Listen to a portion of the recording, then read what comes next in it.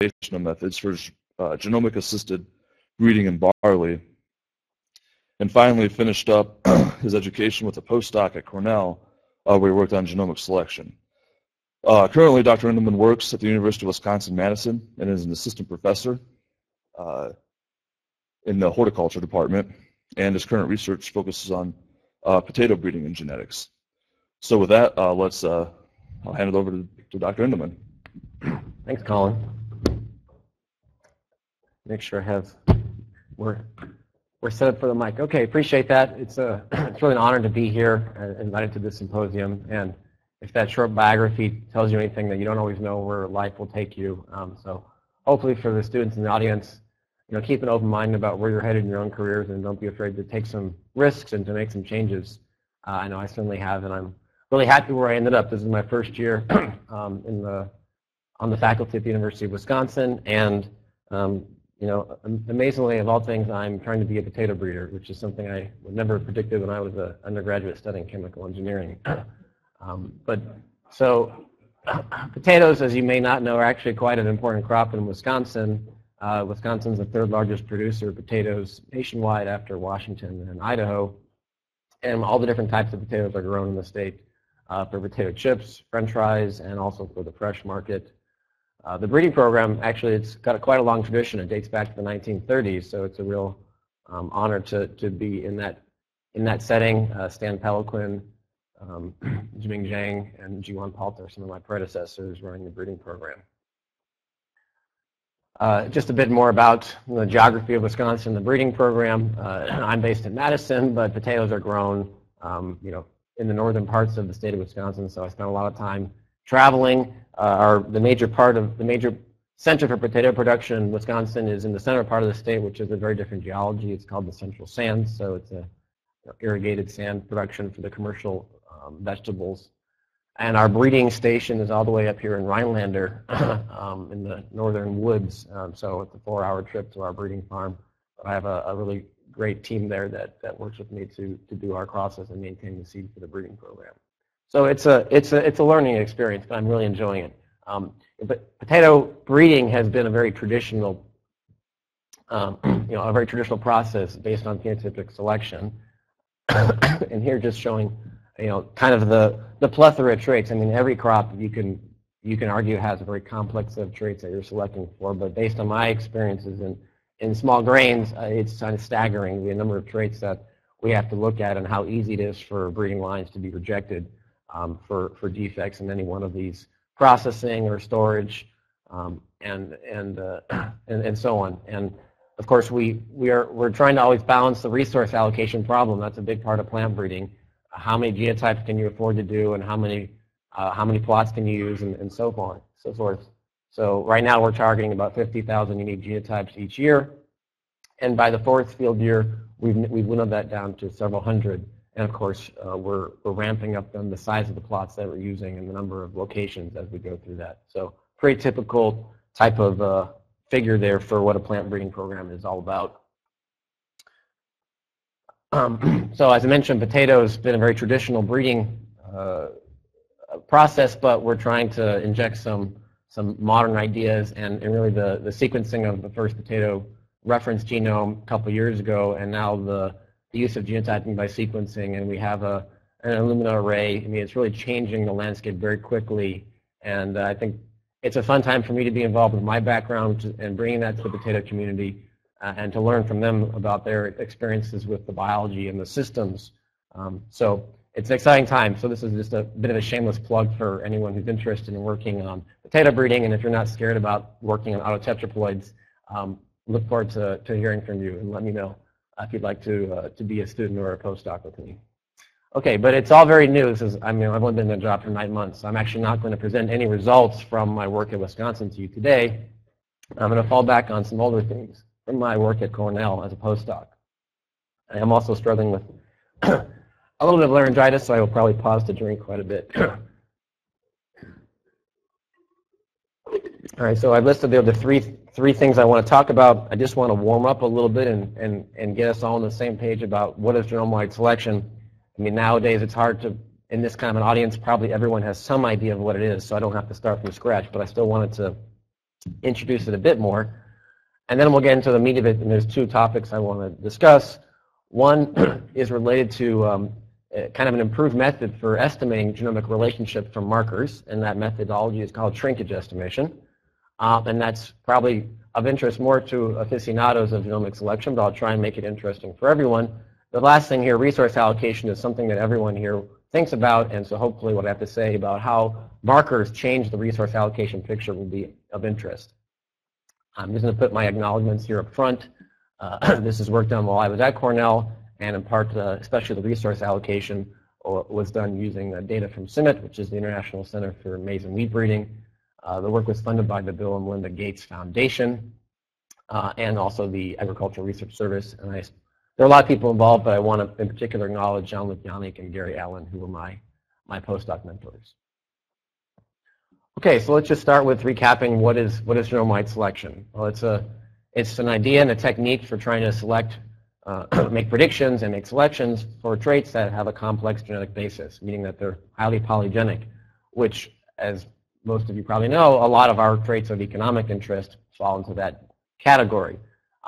It's useful to make a distinction between whether you have phenotypes available for the selection candidates or you do not have phenotypes available. I actually kind of just recently, this is a distinction that one of my colleagues at Wisconsin is making quite a bit, and it's useful, I think. So the term marker-assisted selection, I'm going to try and reserve specifically for the case when I have phenotypes available and markers, as opposed to marker-based selection when I only have marker data available, and the accuracy for selection is coming exclusively from phenotypes on other individuals. Why is genome-wide prediction and selection a hot topic in the last 5 years? Why is it changing the way we do plant breeding? Well, two things that I see as being the main drivers were that, one, we now have an appreciation of how the different statistical methods can be used and how they're an improvement over the traditional fixed effects types of models. And we also have the software to do this routinely on a massive scale, so that's important. But also, markers are very cheap right now, so it's cost effective to use lots and lots of markers on your selection candidates. Even if we'd had the software 10 years ago, which we may have had some ability to do this 10 years ago, the markers were so expensive that it wouldn't have made economic sense to do genome-wide prediction. So there's a lot of complexity you can get into when you talk about genome-wide prediction models, but really you can get 90% of the way there by just using a simple approach, which is to assume that all of the markers, the effects of the markers are independent and identically distributed random effects. And the type of methodology, that kind of a model is what we call BLUP. That's hopefully familiar to many of you. So when you make that assumption, you can use BLUP to make the prediction there. In the context of genomic prediction, this is specifically called RR-BLUP for reasons that I'm not going to really get into. But just to kind of show you empirical results to drive home the point why the assumption of making that the markers are all having a random effect actually is better than what I naively think is the smarter approach. Here's an example from a wheat breeding program at Cornell. This is the accuracy on the vertical axis plotted, comparing two different methods for a number of wheat quality traits. So in blue is the MLR, stands for multiple linear regression, which would be kind of the old paradigm would be you would first do some kind of QTL analysis. In this case, it would have been an association analysis. You would do the QTL analysis, and then you would pick the significant markers, and then you would build a multiple linear regression model to make a prediction. And you might think that, well, I'm picking the significant effects, and so that should be better. But in fact, it doesn't work better. Just using all of the markers and not doing any pre-selection in the red, you can see how you have a higher prediction accuracy for every trait that they've studied. And again, this is just one of dozens of examples that you could show this phenomenon. Some jargon that I'll be using, and it's here on this slide, so let me take a moment to define that. When we talk about a training population in genomic selection, that refers to the set of individuals that are being phenotyped and genotyped, and we're going to use that training population to make predictions. You may make predictions about the same individuals that you have used in the training population, or you may make, that's the marker-assisted selection, or you can make predictions about a different set of selection candidates, in which case you may refer to them as a validation population, and that's, for example, what the TP and the VP stand for here. Okay, so this just kind of illustrates why people are doing genome-wide selection. This is a technology, though, and it's not a panacea. I think it's important to have a realistic expectation about what genome-wide selection can do for a breeding program. And part of it, in order to use the technology responsibly, you need to start to understand what are the determinants of prediction accuracy. And so here I list some of them. This is sort of when I teach genomic selection to graduate students, one of the first things we cover. So here we go. One, the heritability of the phenotypes in the training population. Phenotyping matters, and if you have poor quality phenotypes, you will get poor quality predictions. Two, marker density. More markers is better, but only up to a point, and how many are actually needed depends upon the genetic structure of your population and other factors. The next two here are really important. The number of individuals, that's the training population size. So more is better generally. But the caveat about size is that it's not just about numbers, it's not just about quantity, it's also about quality of the population. And that's what this fourth point is trying to emphasize, that the relationship between the training population and the selection candidates is important. This next few slides will illustrate that point. Here is some results from a set of maize doubled haploid populations. A study I was involved with, but the primary work was done by Christian Riedelsheimer from the University of Hohenheim. And this figure shows the effect on prediction accuracy, that's the vertical axis, as a function of the, here he calls TS, or training set, the number of phenotyped individuals. And this type of asymptotic curve is a very generic feature that you'll see in genome-wide prediction. So prediction ranges, the accuracy ranges between 0 and 1. Accuracy is a correlation between your prediction and the true value. In this case, we don't have the true value, but we used an observed phenotype to estimate what the accuracy would be. So as the number of phenotyped individuals goes to 0, accuracy has to go to 0. And as the number of phenotyped individuals goes to infinity, then the accuracy approaches 1. So you necessarily have to have this kind of a hyperbolic shape, and you can see that the different traits in this example, the different traits have different curves, but that general trend is always present. But here's where the relationship starts to be an important factor. So here's an example from an analysis of 7,000 sheep. I love animal breeding data sets. They're just huge and they're really interesting to work with, even though I'm a plant breeder. Here's an example of 7,000 sheep. This is a study that I wasn't involved with, but here they were trying to understand, again, what are the drivers of accuracy. And they compared two different things. On the left, they compared the accuracy of their predictions against the average relationship between the individual that they're predicting and the rest of the training population. And as you see, that's a very poor fit. The average relationship between the individual that's being predicted in the training population does not explain accuracy. What does explain accuracy is the average of the top 10 relationships in the training population. So that just emphasizes that you can add a bunch of other individuals, and if they don't have a close relationship, and you have already a set of individuals with close relationship, just adding those additional individuals will have a very marginal, little to no effect. So it's not just about numbers, it's about the quality of the type of relationship that you're looking at. And this next figure, back from the Riedelsheimer et al. Paper with the maize double haploid populations, illustrates that impact of relationship also in a really nice way. This was a set of interconnected biparental families. So there were 4 parents, A, B, C, and D. And let's imagine that we're trying to make a prediction within family A by B. And we have at our disposal, we can first do the analysis where we say, let's use some of the progeny from the same family in which we're trying to make a prediction. So this is like training on a set of full sieves to what you're trying to make a selection on. And that's the top curve, and you see that it has the highest accuracy. All of these have that same type of asymptotic behavior, but the highest curve occurs when you have full sieves available for training.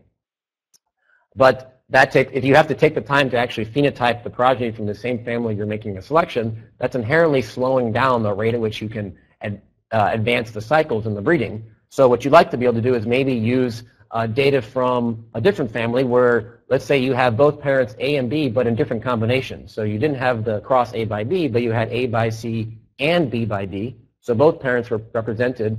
That's the next series. That's the next lowest accuracy. If you only had one of the 2 parents available, then that would be still lower accuracy. And finally, if you used a different family, C by D, to try and predict A by B, Now, C by D in this case is actually from the same breeding program. It's just there's no close relationship, but you can see it's the lowest accuracy that we had in this situation. So this kind of illustrates a general principle that I think is sort of like the fundamental theorem of breeding from my perspective, which is that there's always a trade-off between cycle time and accuracy. And you're always trying to optimize that trade-off, and how you do it depends upon the particular context of the breeding, of how you breed in that particular crop. But here's a case where you could go really fast if you could just use other families and you didn't have to take the time to actually use either A or B in a cross, and you could just use other families to make a prediction. You could go really fast, but you'd do it with low accuracy. And the other extreme is the most accurate but the slowest. And so ultimately, it's the genetic gain that you're trying to maximize. It's not accuracy, and it's not cycle time, right? We saw the equation from Tabaret earlier about it's the genetic gain equation that we're trying to optimize. So that's an important trade-off to think about. All right, well, hopefully that warms us up to just be talking about genome-wide selection, getting a feeling for it. Now let's look at some specific studies that I was the primary author on. One is to think about estimating a relationship matrix. And to do that, we're going to shift our focus from thinking about marker effects to thinking about line effects. So as I say here on the slide, instead of trying to model the marker effects as random effects in a model, you can think about the genotypic values of the members of your population as the random effects. That's what I call a line effect. And in this case, it's actually a vector, right? So you have, say, a population of size n, you have a vector with n entries in it, and that's a random variable. So the marker effect model is called RR-BLUP, and the line effects model is called G-BLUP. The reason being that the typical symbol for the genetic covariance among the members of the population is denoted by the letter G. And the difference here is that we have to work when we're moving to the line effects picture, you have to fundamentally work in a multivariate statistical framework. You can't work with these univariate descriptions because G is multivariate normal with a non-trivial covariance matrix. And that covariance matrix is expressed as being proportional to some kind of kinship or relationship matrix that's estimated from the markers. And this relationship matrix is what's often referred to as a realized relationship matrix, to distinguish it from a relationship matrix that you would calculate from the pedigree, which is only a relationship based on the expectation under Mendelian segregation. Here we're trying to estimate the actual realization of what happened during the inheritance process. Okay, so now I'm going to even make it a finer distinction. Well, that's not quite how I wanted to look. But anyway, so the letter G I'm going to use to refer to the true genetic covariance matrix, okay? Which we don't know, because the true genetic covariance presumes that you know what the causal loci, and I'm thinking about traits here where we certainly don't know now and probably may never know what the true causal loci underlying them are. What we're trying to do is estimate that with markers, and the symbol that I'm going to use for the estimator is the G with the hat over it. So the G without the hat is the true thing, which is a parameter that we don't know. We're estimating it, and the estimator is used, I'm going to denote with the hat. Now the canonical, what I might call the canonical estimator for the genetic covariance, this realized relationship matrix, is formed by taking the matrix Z, which I back up the slide. Z here is the matrix of the marker calls. So it's got, let's say, M rows if you have it's N rows if you have a population of size N, and M columns for M markers. You take that matrix, multiply it by its transpose, and that estimator has the interesting property that these two models are equivalent. You can either model marker effects or line effects, and if you model the relationship by that formula, you get equivalent predictions. And that's one of the basic principles of genome-wide prediction. But the real truth of the story is that it's not really equality that we should be thinking about when we talk about the G-BLUP and the R-BLUP models. It's that G-BLUP is greater than equal to R-BLUP. The reason I say that is because this estimator is not the best estimator. You can improve upon this estimator, and when you do that, then the G-BLUP prediction is superior to an R-BLUP prediction. And the way we can improve upon this estimator is by using something called shrinkage estimation. So, okay, what is shrinkage estimation? To work up to that, let's think about a trait which is highly polygenic, and so our true genetic covariance is something like a property of the entire genome. If I wanted to sample across the whole genome and think about the covariance, that would be my true parameter, but all I have is a finite sample of markers, and each marker is a sample from one locus. And if you the basic concept of a sample property versus a population parameter. So I think you're all familiar with, you can take the mean of a sample, and it's an estimator of the mean of the population. The same thing's true here. The markers, when you sample from a set of markers, you can construct a covariance matrix, which is the covariance matrix of the sample. And that is exactly what this canonical estimator is. It's the covariance matrix of the sample.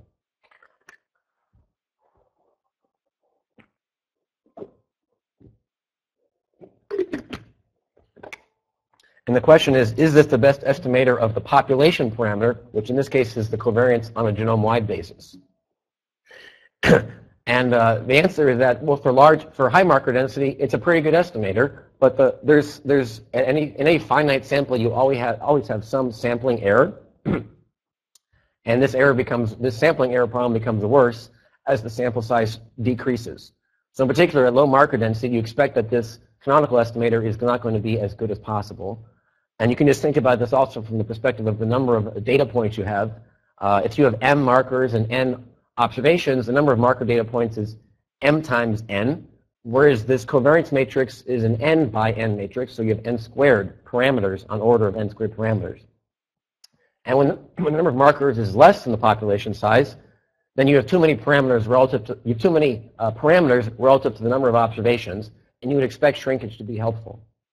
Now you may ask, well, who's working in a situation where you have fewer markers than a population size? It is, we've just been hearing about hundreds of thousands of markers. The reality is that still, in a breeding application, I think this is still a very relevant situation. When it's not being grant funded and you're doing about trying to actually do this as cheaply as possible, it's not uncommon that you may have a population of 10,000 individuals, and you may not have 10,000 markers on every member of that population. So this is still, I think, relevant today, but maybe 5 years from now, it won't be such a relevant point. All right, so how does this shrinkage estimation of a covariance matrix work? Well, you have a parameter, delta, which governs the amount of shrinkage.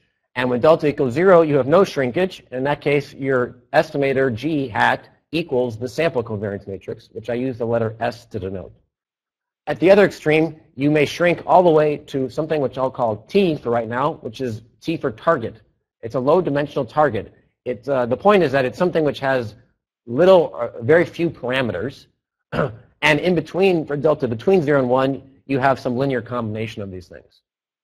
Now, how do you pick a target? Well, in our case, the most natural target is the numerator relationship matrix estimated from pedigrees. And there's a lot of work in the animal breeding literature in particular illustrating the importance of using this type of shrinkage estimation. They don't call it that, but it's effectively the same thing, and using an A matrix as a target. I was interested in a situation where we didn't have pedigrees, because that was a lot of data sets I was working with in plant breeding. We didn't have good pedigree data. It turns out you can still do something in that context. You can construct a target which is just proportional to an identity matrix. And what this is doing is that it's shrinking all of the covariance parameters in that G matrix towards 0, as opposed to shrinking them towards the expectation from the pedigree. And it turns out that that is still useful when you're working in a context where you have marker-assisted selection. So if you're shrinking a covariance parameter towards 0, you have to have some other piece of information available as a counterbalance in order for this to actually have a benefit for accuracy. And that other piece of information is the phenotype of the selection candidate. So what I'm going to be showing you now is how shrinkage estimation can improve accuracy, specifically in the context of genome-wide marker-assisted selection. How much should you shrink? Well, how do you choose this delta parameter? The best answer is to determine it through simulation, and you'll see why I say that in a minute. But a convenient, and it turns out also very good, but not the very best you could do, is to use a result from statistical theory, which says let's calculate this delta to try and minimize the expected error of our estimator. So for those of you who like equations, this thing inside the brackets is the error of the estimation. It's the difference between G and G hat. And I can calculate the expected value under some statistical assumptions. Actually, I didn't do this. It comes from the statistical literature. But the result actually is an exact result, and it's been incorporated into this software package called R-BLUP that I developed and that some of you may have used for genomic prediction. So there's a practical application here that you can try that out in your own data sets. It's interesting to then, I'm not going to give you what the exact result is because it's not very intuitive, but there is a kind of heuristic that can be derived, and it has this form. And the heuristic says that the shrinkage intensity delta depends upon, on the one hand, the ratio between the population size, n, and the number of markers. That's kind of the point I was making a few slides ago, that if the population size is big relative to the number of markers, this delta parameter is going to go up. But that ratio is modulated by another factor which is related to the population structure. And the way it's captured in a kind of technical sense is related to the eigenvalues of the covariance matrix, which is basically another way of saying a principal component analysis. So if you've ever done a principal component analysis and you look at what % of the variation is accounted for by the first principal component, if it's large, that means you have a structured population. And what that means is that you have a big difference in terms of the magnitude of the eigenvalues from that principal component analysis. That manifests as a large coefficient of variation. You can see that with a couple different populations that I analyzed. Here's a commercial pig population in blue, 3,500 individuals. Here's the maize diversity panel that many of you are familiar with. Here's a 2-row barley population from the North Dakota State University program. And then the last thing in green, I've amalgamated the 2-row and 6-row barley programs together, which has no meaning in a breeding context because they're separate breeding programs, but I've done it to artificially create a very structured population. If you look at, for example, at the histogram of the relationship coefficients, you can see that structure easily by looking at, say, for the 2-row itself, you have a single peak around 0 because I've centered the relationship coefficients to 0, but you get a bimodal distribution when you make this 2-row and 6-row, and that's because the positive values are relationships within each of the two morphologies, 2-row versus 2-row, and so on, and the negative numbers are between the two types in that. Anyways, as I was pointing out this coefficient of variation, you can see how the highest value, 9, corresponds to this artificially structured population of the 2-row and 6-row barley. The interesting thing is that for every one of these populations, it's always the case that the shrinkage intensity will go down as the number of markers increases, because you get a better estimate of relationship if you increase marker density. But at a fixed marker density, why is it that the 2-row plus barley has a low shrinkage relative to the others? Well, it comes back to this ratio of the population size relative to the coefficient of variation. And it just so happened that in this particular situation, although the pig population is like 10 times, more than 10 times the size of the maize population, the difference in the eigenvalue is exactly balanced, so that relative to a value of 1 for the pig population, the maize population was nearly identical. And that's why the level of shrinkage that's expected to be optimal is very similar for those two different situations. So that kind of illustrates a bit about how you calculate a shrinkage intensity. Here's just a result showing you that, as I claimed initially, shrinkage estimation can improve prediction accuracy. This is based on a simulation, but I also have, I'm not going to show you, but I also have results from real data in the pig population that confirm that this is true. So what you're seeing here is two different types of, it's two curves in each figure. The dashed one shows the accuracy of predicting the true genotypic values based on a set of low heritability phenotypes. So what I do is I simulate phenotypes at, I think in this case, like a heritability of 0.3. And then I use that plus the markers to make a prediction about what I think the true genotypic value is, and I correlate that with what the true value is from the simulation.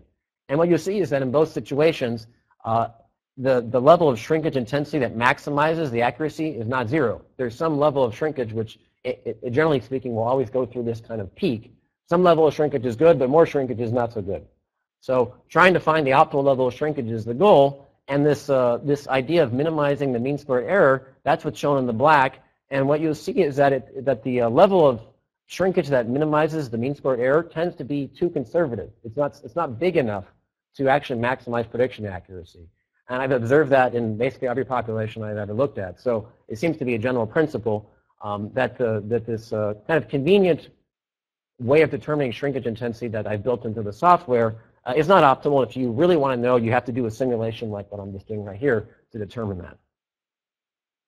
So just to summarize what I've tried to convey with this vignette on shrinkage estimation, we just started off by pointing out that the BLUP with a marker estimated relationship matrix is better than the using only the significant QTL. That's kind of the basic premise of genome-wide prediction. But when you estimate this relationship matrix, if you're in a regime where your number of markers is commensurate with your population size, you may want to think about using shrinkage estimation, as it very likely will improve your estimate of the covariance matrix, and that will translate into a higher prediction accuracy. And because of that, I can make the statement that the GBLUP model is always going to be at least as good and often better than an R blood model.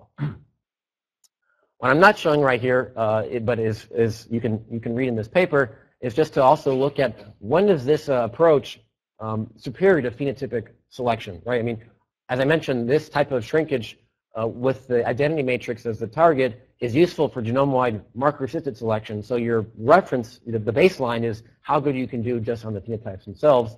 It turns out the largest gains that we observe are relative to the phenotypic selection occur at heritabilities around 0.1 or 0.2, which is an interesting regime to be in. And in my experience, that's about the plot-based heritability for grain yield, at least in a number of the data sets I've analyzed. So this started me thinking a bit more about just thinking about how can markers help us with yield trials. And in particular, I'm thinking about a preliminary yield trial where you may only have 1 or 2 plots available to estimate grain yield. How can markers help us improve our selection, and how do we allocate resources most effectively in that context?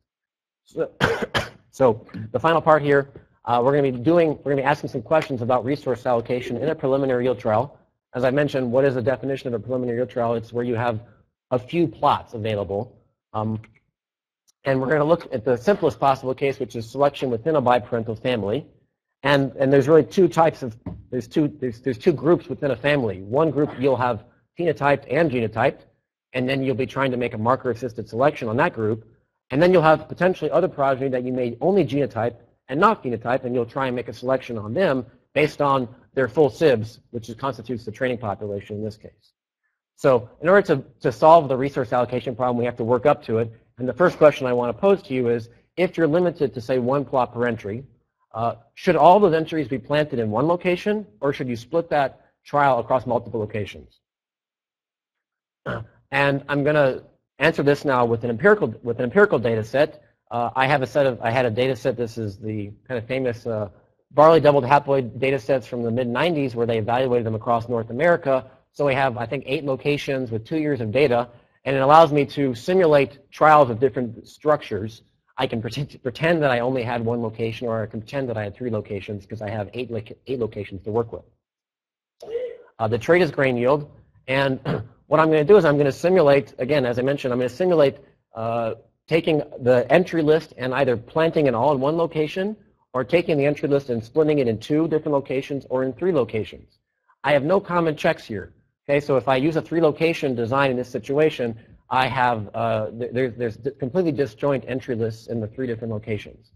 And what this is kind of the negative control, shows that if you only have phenotypic data available, there's no benefit to doing this. If you see that the accuracy is the same whether I use 1, 2, or 3 locations, and the accuracy is independent of the number of progeny that I'm phenotyping. And this is what you would expect if you don't have marker data. And this provides a baseline for then seeing what happens when you throw marker data into the picture. Well, two phenomena emerge. One is that the accuracy will go up as you increase the number of phenotyped progeny. That's this trend here. And instead of the accuracy going to 0, which is what you observe kind of in the more traditional marker-based genomic prediction, this is a marker-assisted genomic prediction. The accuracy approaches the phenotypic accuracy, and it can approach 1 in the limit of infinite large population.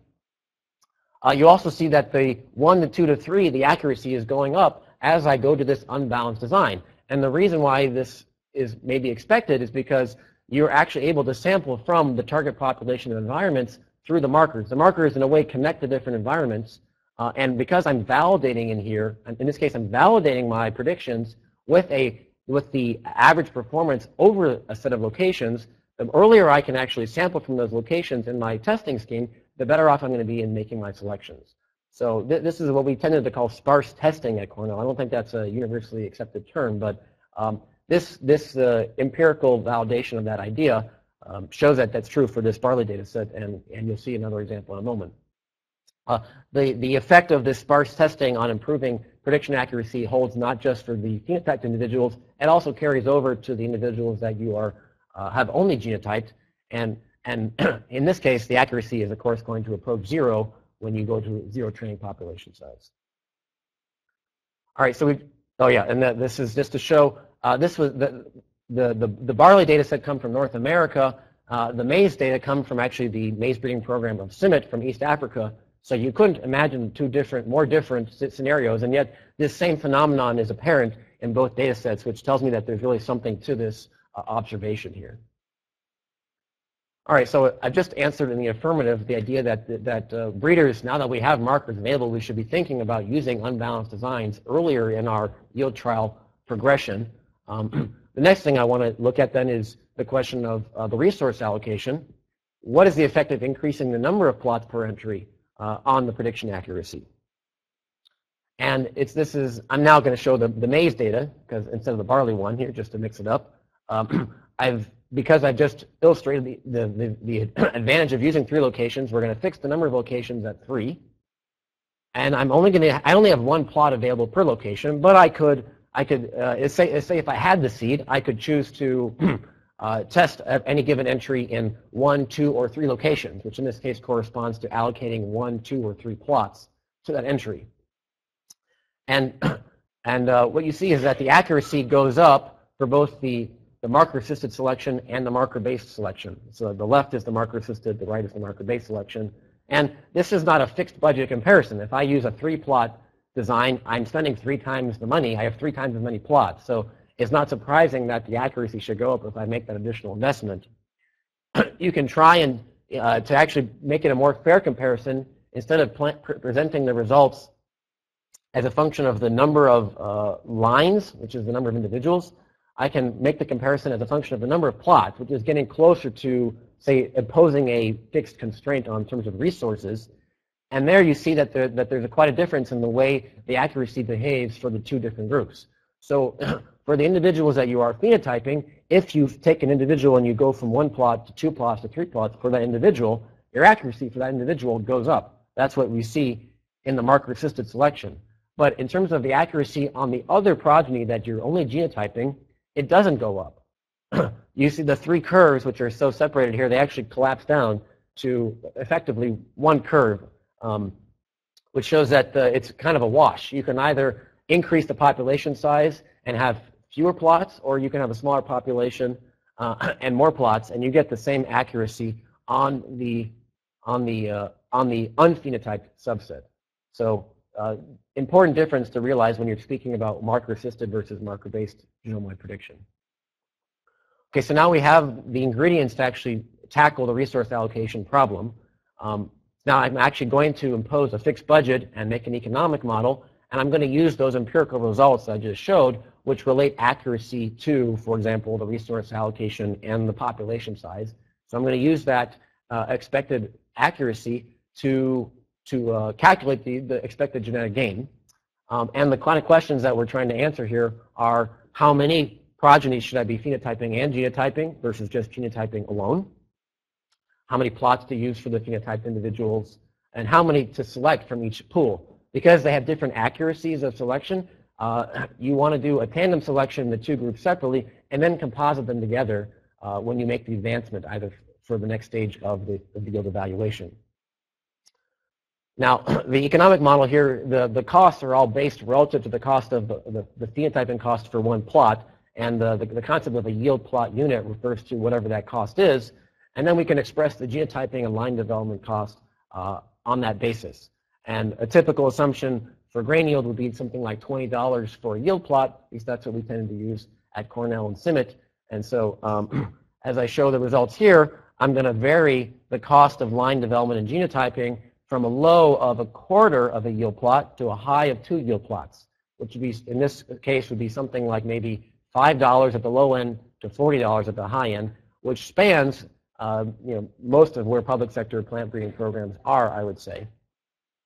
Then I'm also going to vary the number of individuals I want to select from that family for advancement, and each square in these results tells you what design had the highest expected genetic gain for that choice of parameters. And you have to kind of look at all 3 together to get a picture of what this design looks like. So I've also fixed the total budget for this family at 200 yield plots. That's an important point. The optimal solution will depend upon the total budget. So you have to bear that in mind too. At this budget, which again was realistic for, say, our CIMMYT collaborator at Cornell, you see that the following trend. So 1, as the cost of genotyping becomes more expensive, the solution shifts towards smaller populations with more intensive phenotyping for each entry, and vice versa. So you can kind of see the outlines where you shift from the 1 to 2 to 3. You can see those different phases. This is what I like to call a phase diagram, like solid, liquid, gas, or something like that. It's a similar idea. What was surprising from this study was the bottom right figure. So the top left figure shows the number of progeny that you're going to phenotype and genotype. The bottom right figure shows how many progeny you should genotype only and make a marker-based prediction for. And it turned out that in this case, the optimal solution was to not genotype any additional progeny. So the yellow is 0. For this entire parameter space, you maximize genetic gain when you do not spend money on genotyping additional progeny. It's not until you get down to the assumed cost of genotyping and line development to be a quarter of a yield plot unit that it turned out that now that strategy was one that optimized genetic gain. And that was the result for the barley case study. I saw the exact same result for the yield for the maize, which is maybe not surprising because again the accuracy relationships are very similar. So anyways, to summarize some of the take-home messages from this, even when seed or dollars dictate that you have relatively few plots per entry, using an unbalanced design where you have different entry lists in different locations is still advantageous when you have genome-wide markers to estimate a relationship. And the last point here, when you're trying to do selection within a full subfamily, it turns out that genotyping costs have to be fairly cheap. In this case, it looks like to be maybe less than a quarter of a yield plot unit before this marker base, before the marker base selection, meaning the genotype only, before that starts to become an integral part of the design. So, and you can find some more details about this study in this paper here. Well, that's it. Thanks for your attention, and I'll be happy to take any questions.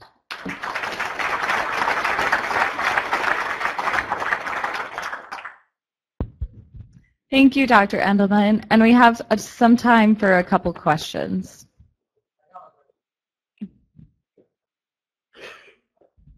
Jeff, thank you for your presentation. Very, very clear.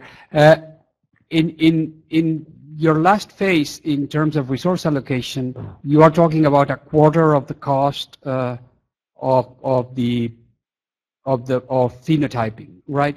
Is that quarter just genotyping or genotyping and line development? Because I think that you said both things were included there. It is the cost of line development and genotyping. Okay, both things have to be a quarter in these two different case studies. That's right.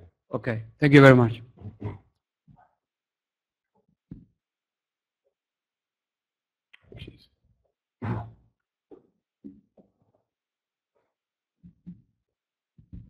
So Jeff, that's really good stuff.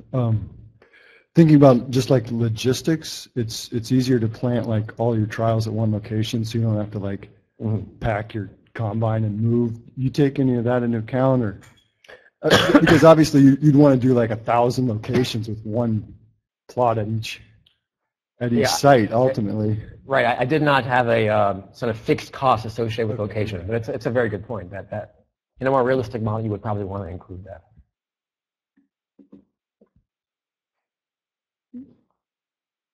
Jim, did you want to ask a question?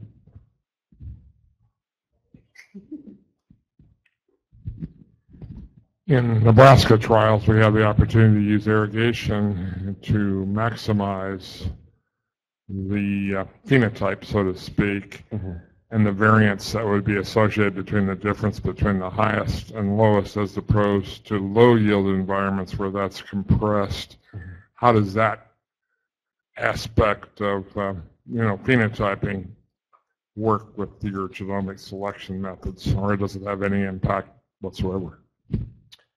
Well, I mean, using a correlated trait to make selection, if you're trying to improve doing the testing under irrigation, where you can maximize the gene, let's say the genetic yield potential, as opposed to a low yield environment where the distinctions are smaller between individuals. I don't know that what I've done has any real bearing on that question, but I think the kind of classical ideas about when you can use a correlated trait still hold even when you add genome-wide markers to the picture.